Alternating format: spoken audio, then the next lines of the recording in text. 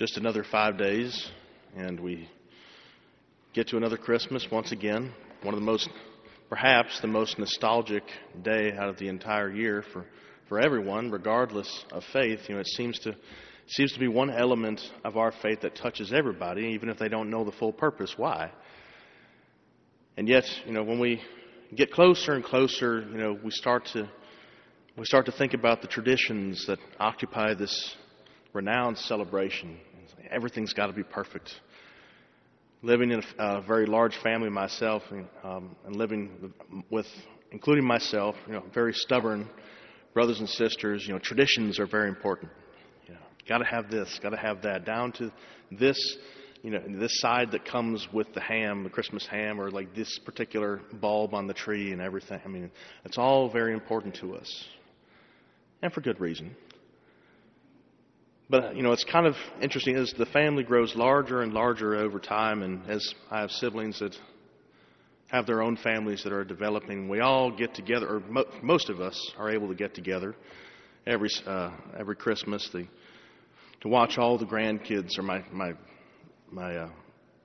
parents' grandkids now, all my nieces and nephews just huddling around the tree, and the gift exchange Sunday morning is quite a moment. This is like, if there's one nostalgic moment that is, that's probably at least amongst our secular traditions, that one takes the cake, because it's the moment everyone's, like 25 people all crammed into a room that was meant for 5, and it's there. It's kind of being a priest. I get to notice some of these things that maybe some of my siblings who are parents now try to hide. Things, they try to remind the children, especially the youngest of them, don't forget to say thank you to Grandpa and Grandma. Don't forget. Don't run off with your toys and forget to say thank you. And I'm just standing off in the corner like, oh, where is the time gone when we had to learn those lessons? And how hard it was to learn them. But that's a very important thing to think about. What is it, if we have to sum up what God hopes us to learn every Christmas, it would be to renew an understanding of thanksgiving. Renew our understanding of gratitude. Why is that? That we don't forget that, it's not the gift that's so important, it's that the giver has touched the gifted. There's been an encounter.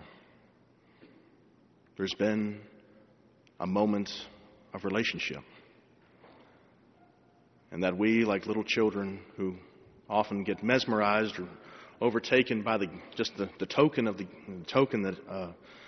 of love, forget that there is a lover who gave it and deserves a response of love as well. That's why we turn to the lesson, the response of the Blessed Mother once again. There's no one better to teach gratitude than the mother of the family. That was the case for my own family. It's the case, it seems, for all the families of my siblings. And it's the case for the human family. No one teaches the family gratitude better than the mother. But why is this so important? Why is gratitude so important? As we look to the Old Testament, the reading from Samuel, you see David, he receives this kind of epiphany.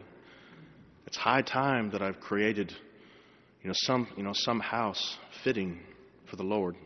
I'm in this beautiful house of cedar, surrounded by all the treasures, all the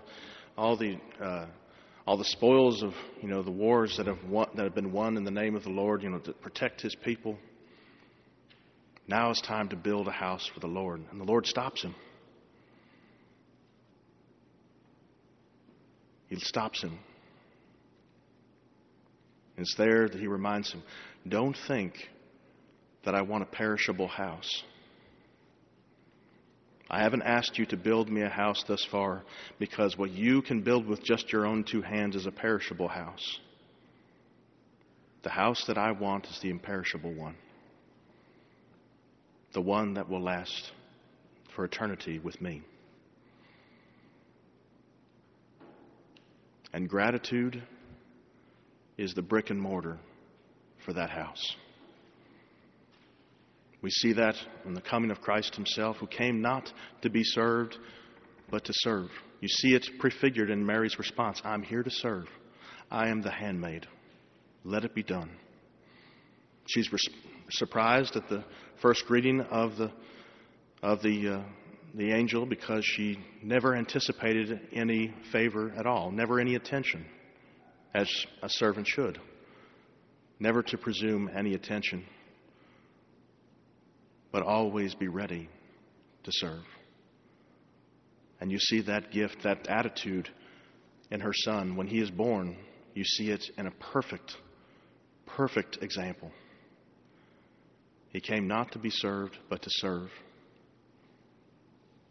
And in that, we see the best way in which the house of God can be erected.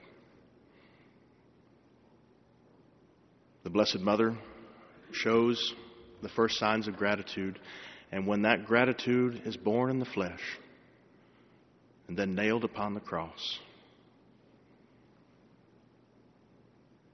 there you have a family, a household that will last forever. Let us consider this Christmas once again as a time to be renewed in the lessons of thanksgiving and gratitude, that all of these, will be everlasting homes of the Father who loves us first. And let's share that gratitude to those who don't know how to encounter it. Thanks be to God.